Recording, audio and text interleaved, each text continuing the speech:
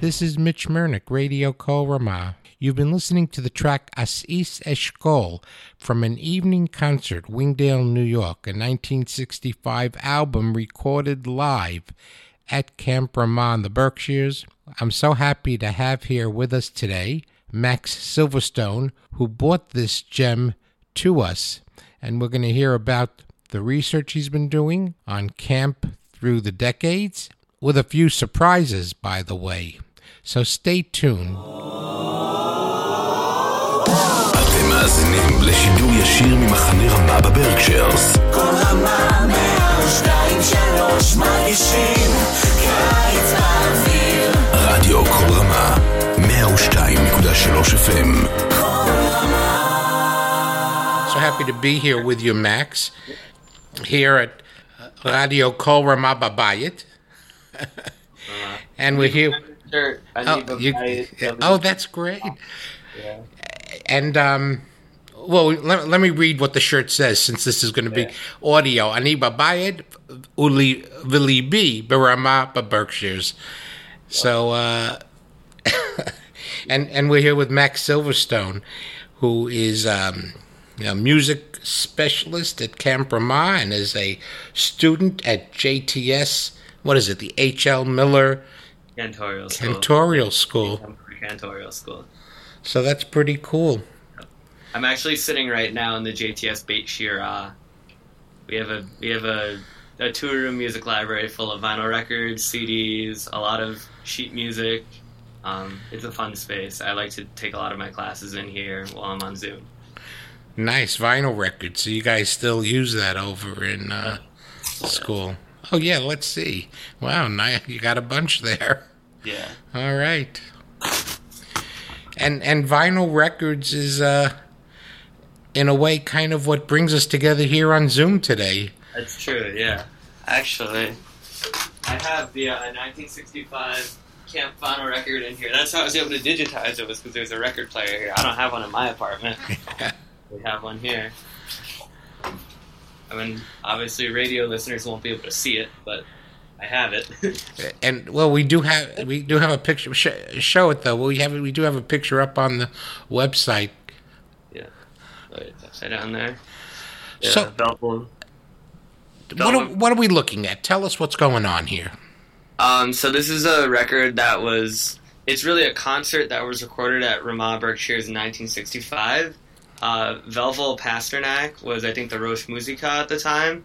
And, he had a very long career as a musicologist, composer, conductor, a lot of things.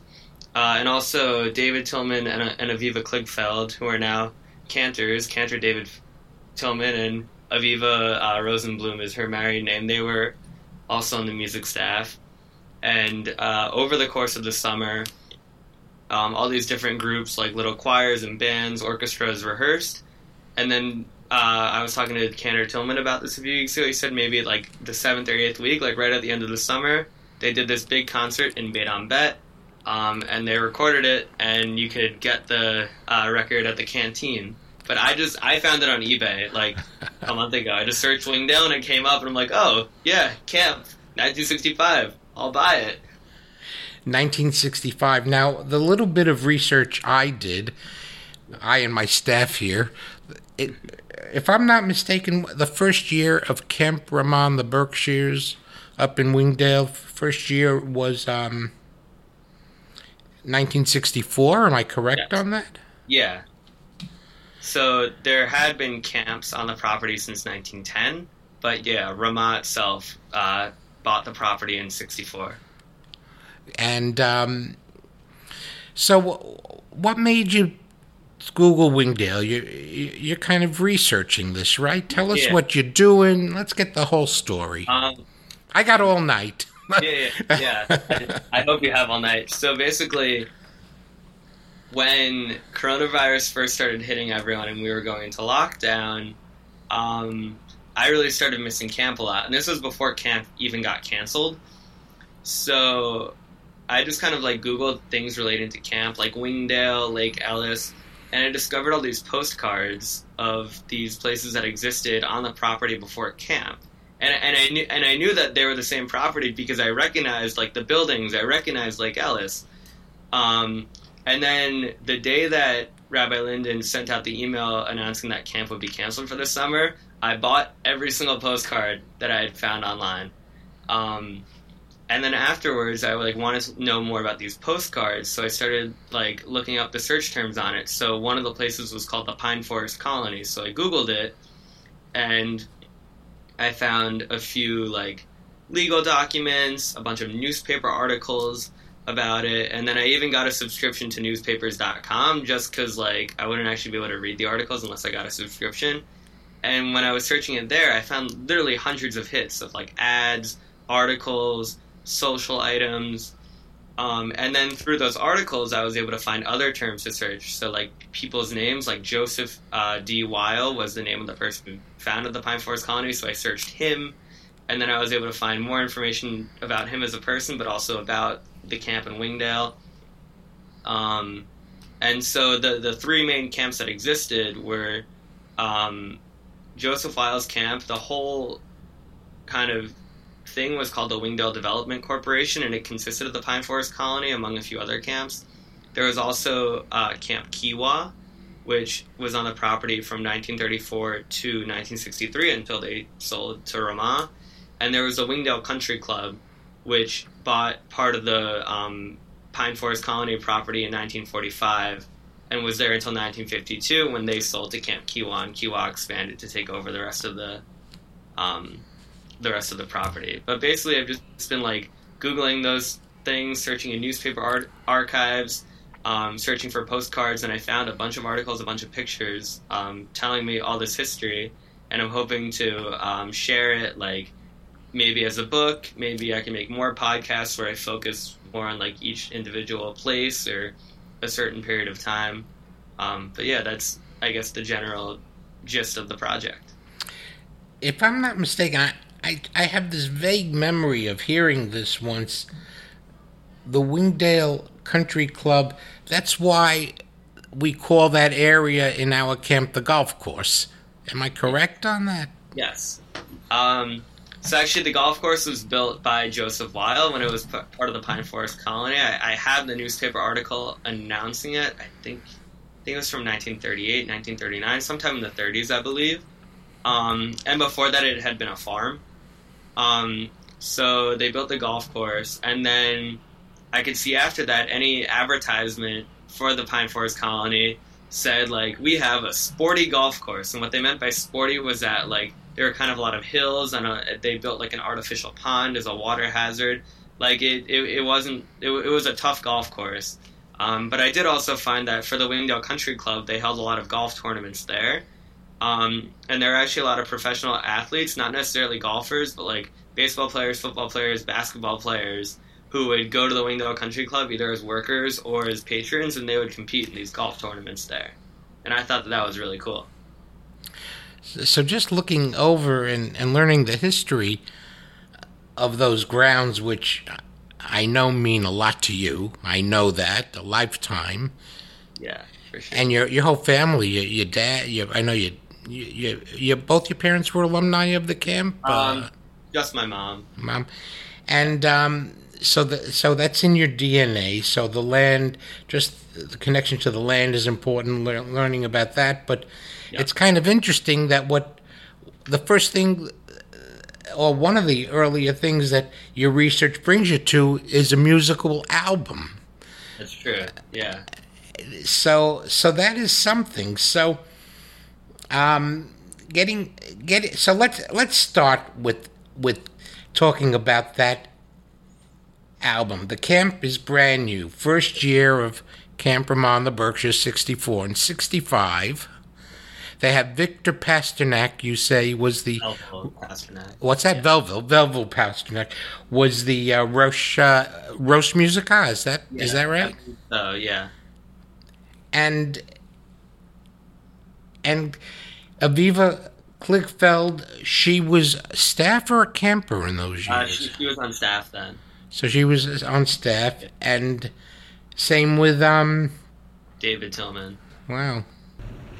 Gonna ride the chariot in the morning, Lord. I'm gonna ride the chariot in the morning, Lord. I'm getting ready for the judgment day. My Lord, I'm gonna ride the chariot in the morning, Lord. I'm gonna ride the chariot in the morning, Lord. I'm getting ready for the judgment day. My Lord, are you ready, my brother?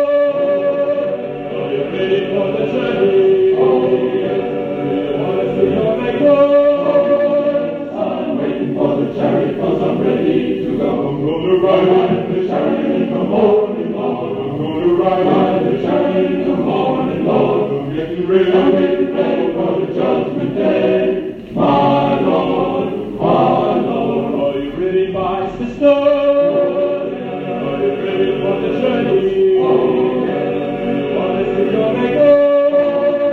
I'm waiting for the chariot 'cause I'm ready to go.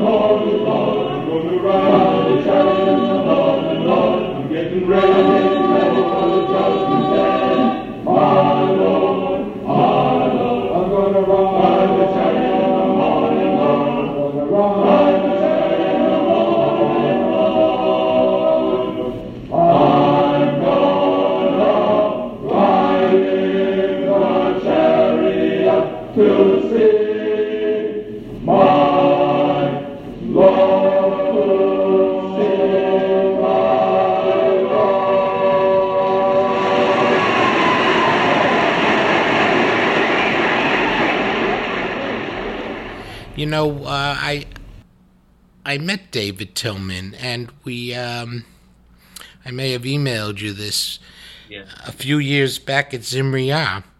His daughter was Rosh Machane Aleph that year, and he came to visit, and we actually have an interview of him on one of the podcasts up on kolramah.us, Zimriyah. I'm blanking on what year that was. That was 2015. Okay, 2015. So if you go on our website, kolramah.us, and you Google Zimriyah 2015, you'll be able to hear that interview with David Tillman. So that's cool. So tell us what you've learned about what is your research taken you to in terms of music and everything at camp. Well, so I guess most of my research has been from before camp, from before the property was Ramah. But what I can say about with this record and like the early days of Ramah, well, I guess the way that Ramah became Ramah, at least Berkshires, was the directors of Kiwa, Adolf Geiger and Iz Moniz. They were like getting older and they were ready to retire and they wanted to sell the camp. but none of their kids wanted to buy it because they already had their own careers going. But Adolf Geiger knew Rabbi Max Artz, who I think was the vice chancellor of JTS at the time, the Jewish Theological Seminary, or at least he had some affiliation with them. And so that's how the connection formed and how the property got sold and became Camp Ramah in the Berkshires. But one thing, when I was talking to Cantor David Tillman on the phone a few weeks ago, and he said that in the early days of Ramah, there was still a lot of Kiwa memorabilia up. So, like, there were trash cans that said, "Keep Kiwa clean," which I think we should paint that on all of our trash cans. People won't understand it unless you listen to this podcast, but I think that would be a funny thing to include. And, like, in the dining hall, there were, like, all this Kiwa stuff, which now we have, like, mosaics and whatever else we have hanging up there. I know we have, like, some signs in Hebrew, of course. There was actually a bowling alley where Beit Kochavim is now attached to Beit HaMalef. It's funny because as a camper, I always heard that, like, there used to be a bowling alley at Beit HaMalef, and I believed it. And then when I became a staff member, I'm like, oh, that's not true. Like, they were just making that up. But no, there was a bowling alley at Beit HaMalef. David Tillman said so, and so did some of the Kiwa people that I've talked to. What else? Also, I've just seen, like, even from the postcards and the people I've talked to about Kiwa, a lot of the buildings that we have in camp are older than camp itself. So Beit Bet, for example, was built in 1932.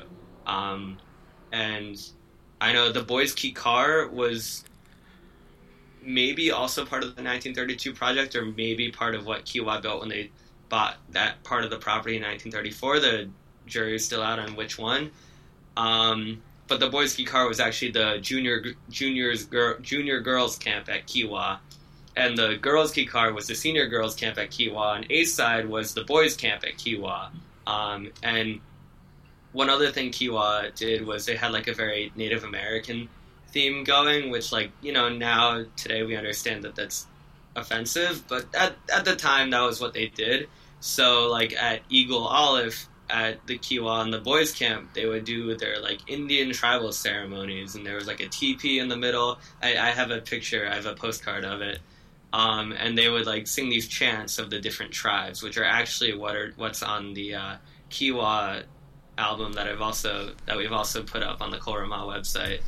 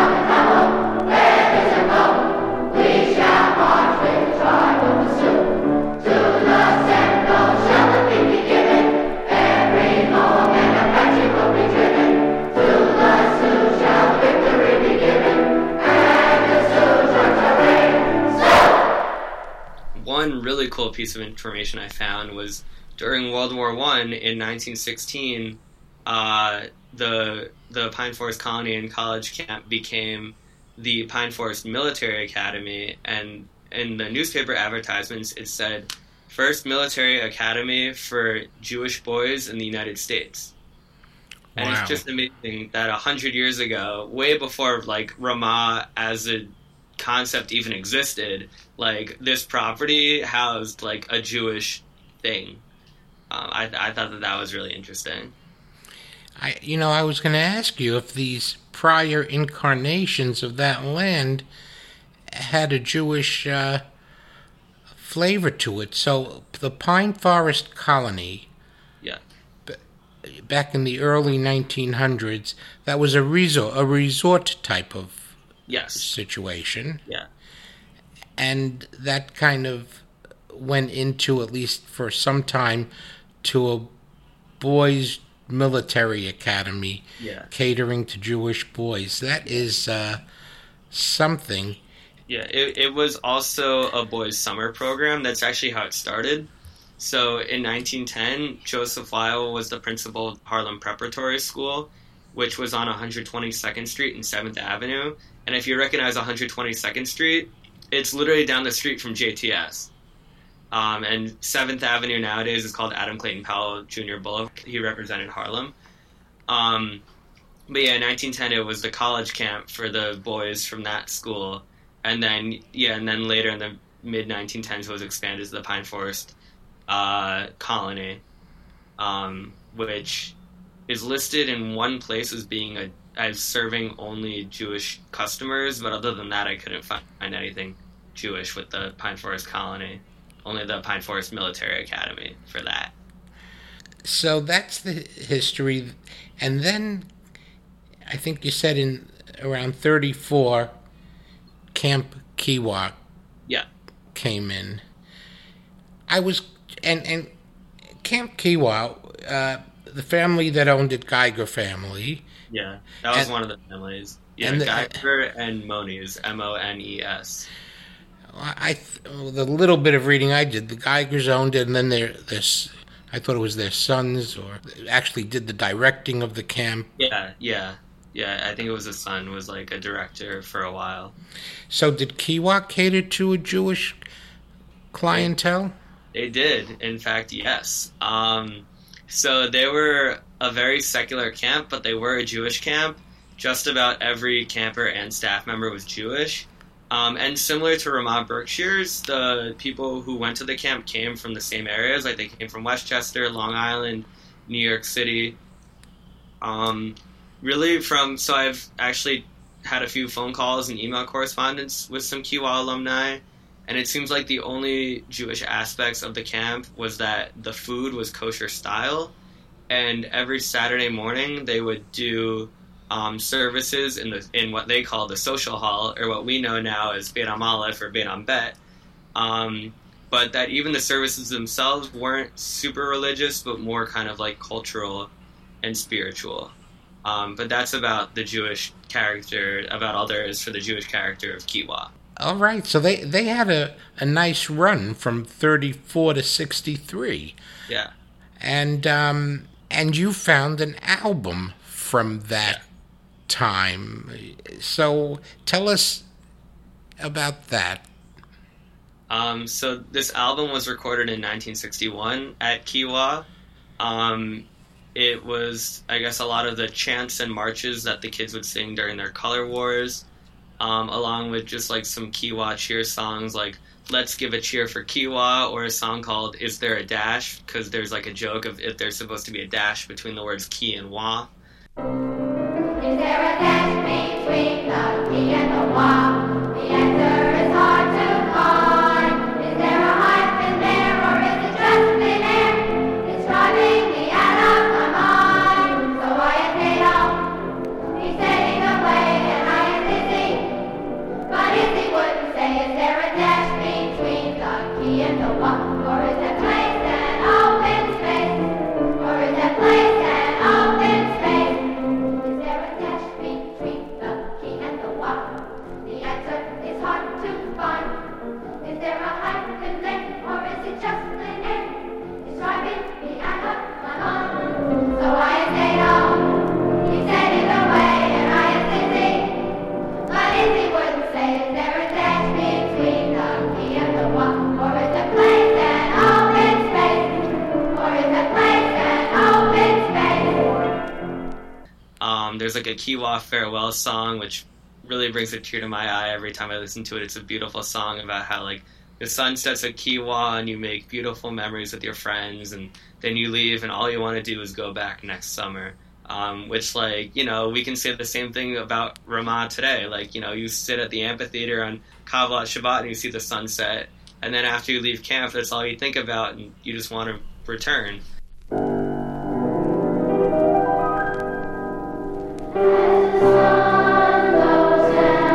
And the dark draws near. Can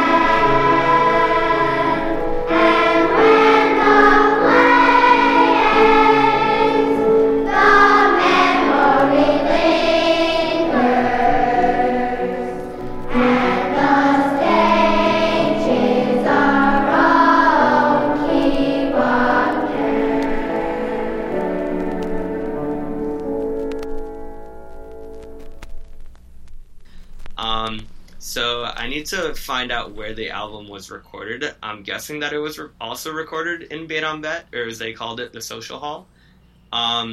But the album is actually available at the Smithsonian Folklife Archives in Washington, D.C.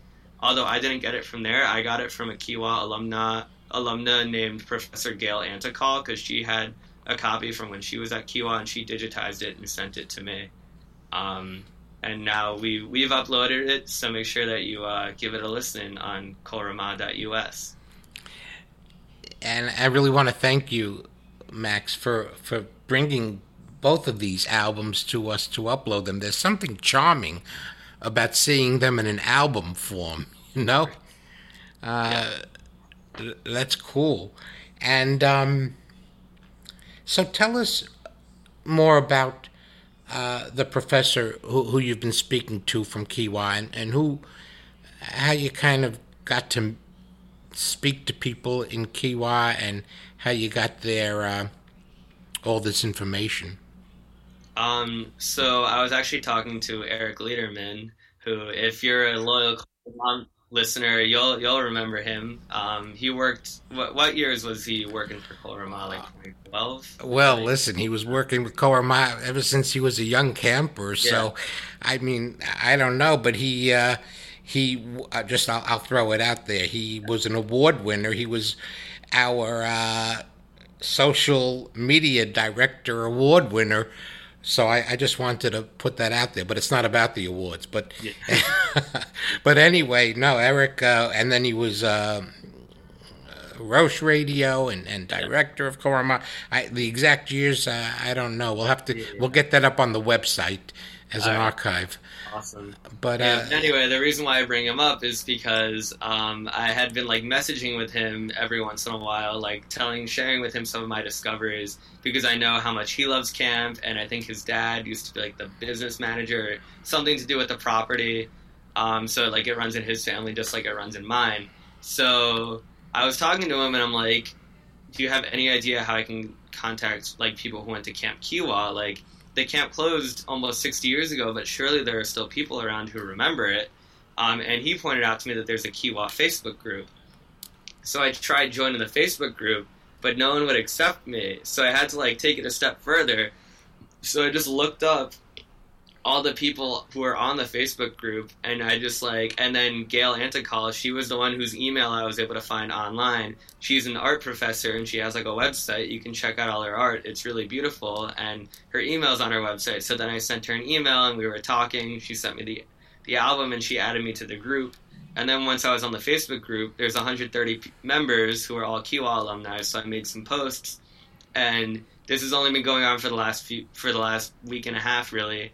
But I've had a few phone calls and emails with Kiowa alumni, and I'm sure I'll have more in the coming weeks. And through that, I've been able to find a lot more information about Kiowa that I otherwise wouldn't have been able to get in newspaper articles that I was looking at before I was doing that.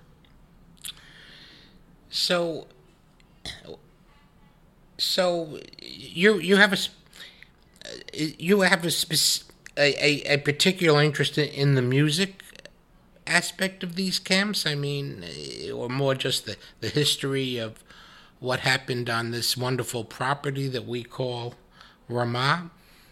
I guess I started off with just an interest in the general history, but now that I've discovered that there is music to be had, I'm definitely trying to dive deeper into that and find out anything I can find out about the music. What I actually want to do, some of the Kiowa songs, I'm thinking maybe I can translate them into Hebrew, replace the word Kiowa with Ramah, and then teach those songs at camp. Wow. Brings it full circle. That would be great, yeah.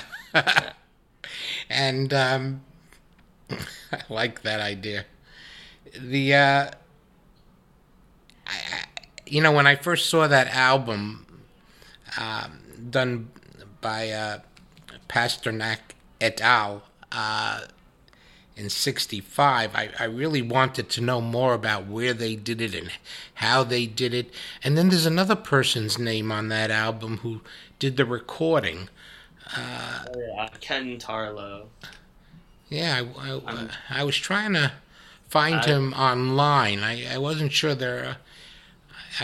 But did Cantor Tillman or Kligfeld, did they tell you a little bit about how that was recorded, or? No. All he said was that, like, they put on a concert and it happened to be recorded. Because I know that, like, in the last decade and a half, we recorded a few albums with Brian Gelfand, but that was where, like, we went to the basement of the Vermont and we, like, did multiple takes and, like, whatever, and that was like an actual recording of making a CD. But this was rather just a concert where I guess they happened really a live recording, and the technology was a little different back then. Yeah. You told me something interesting. They what's the exact name of that album? It's called An Evening Concert, Wingdale, New York, 1965. And there's a story. Yeah, Cantor Tillman told me that they weren't allowed to put Ramah, like the name Ramah, on the record for some reason. So that's why it just says, like, it's in Wingdale. And because, like, when I searched Wingdale on eBay and I saw the record, at first I didn't think anything about it. And then I'm like, oh, wait, like, a Jewish record from Wingdale, like, it must be Ramah. Like, there aren't any synagogues in Wingdale. Like, where are there Jews in Wingdale? Camp Ramah. Fabulous. I hope we could get Cantor Tillman and Kligfeld and some of the other people together and talk a little bit. It's all fascinating. So wow. So you've taken us through the history of our Machanenu. Machanenu in Wingdale. So where do we go from here? Well, so my hope is that, like, I only have so much time now, given that I am a Cantorio student, I'm doing all my Zoom classes and homework, but I'm hoping over winter break, when I have more free time, to kind of write it up into, like, a little book or an article or something like that, that I can, like, publish, by which I mean I can send it out to camp people, friends, family, donors, board members, Hanhala, like, whomever would be interested. Kol Ramah listeners, of course. And I'm also thinking that, like, in the coming summer, I can kind of, like, share these stories as a harga'ah, where, like, I go into a bunk at night before the kids go to sleep and tell them stories. I'm thinking maybe we can frame some of the pictures, postcards, and newspaper articles that I found and hang them up in the studio. Yeah, I just want to, like, share this information with as many people as possible, because I'm sure anyone who's been to camp loves the place and would love hearing more about what the place was and used to be. It really gives you, like, more of a, like, sense of wholeness being in the place now. Sounds like a good dissertation for a graduate project or something. Yeah. I can get a PhD in Ramah Berkshire studies. Wow. So, wonderful. I hope we get a chance to speak soon. And I know, thanks to you, we do have these up on our SoundCloud. The Wingdale Berkshires album is up on our website, and we're going to also put Kiwa up on our website, and hopefully our listeners are listening to what we're discussing now on our website. And do you have the ability to play something now, or is that not something you're set up for? No, I'm not set up. Okay, all right. We'll do that on another time. Yeah. I'll edit something in.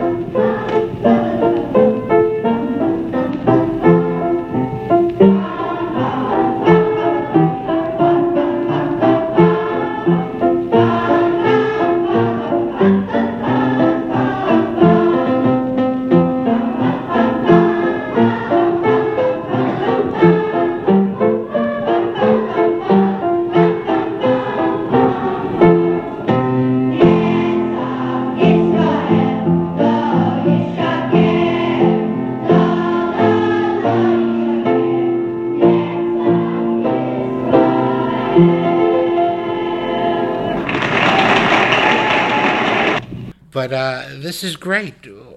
Yeah. What did we not discuss about this fascinating history and project? I have some stuff to say about the Wingdale Country Club.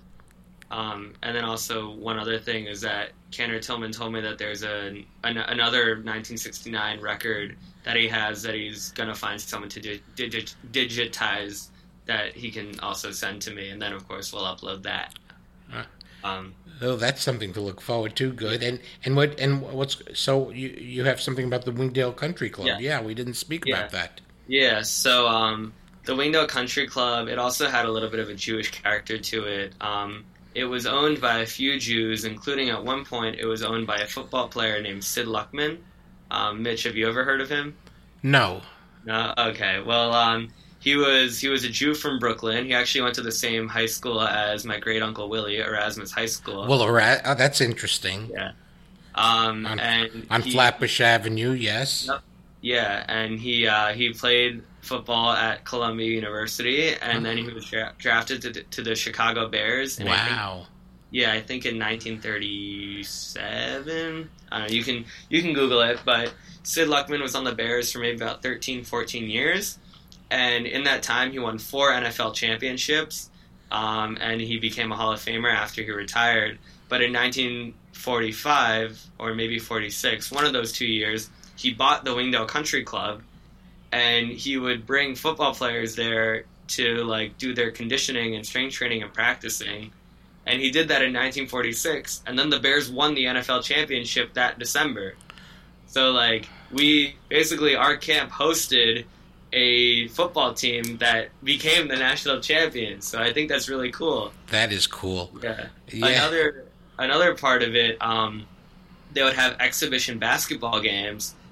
So they had like some college games, but also the Wingdale Country Club All-Stars hosted the New York Knicks, and they beat them, which of course they did because I've been a lifelong Knicks fan, and the Knicks have always been a really bad team.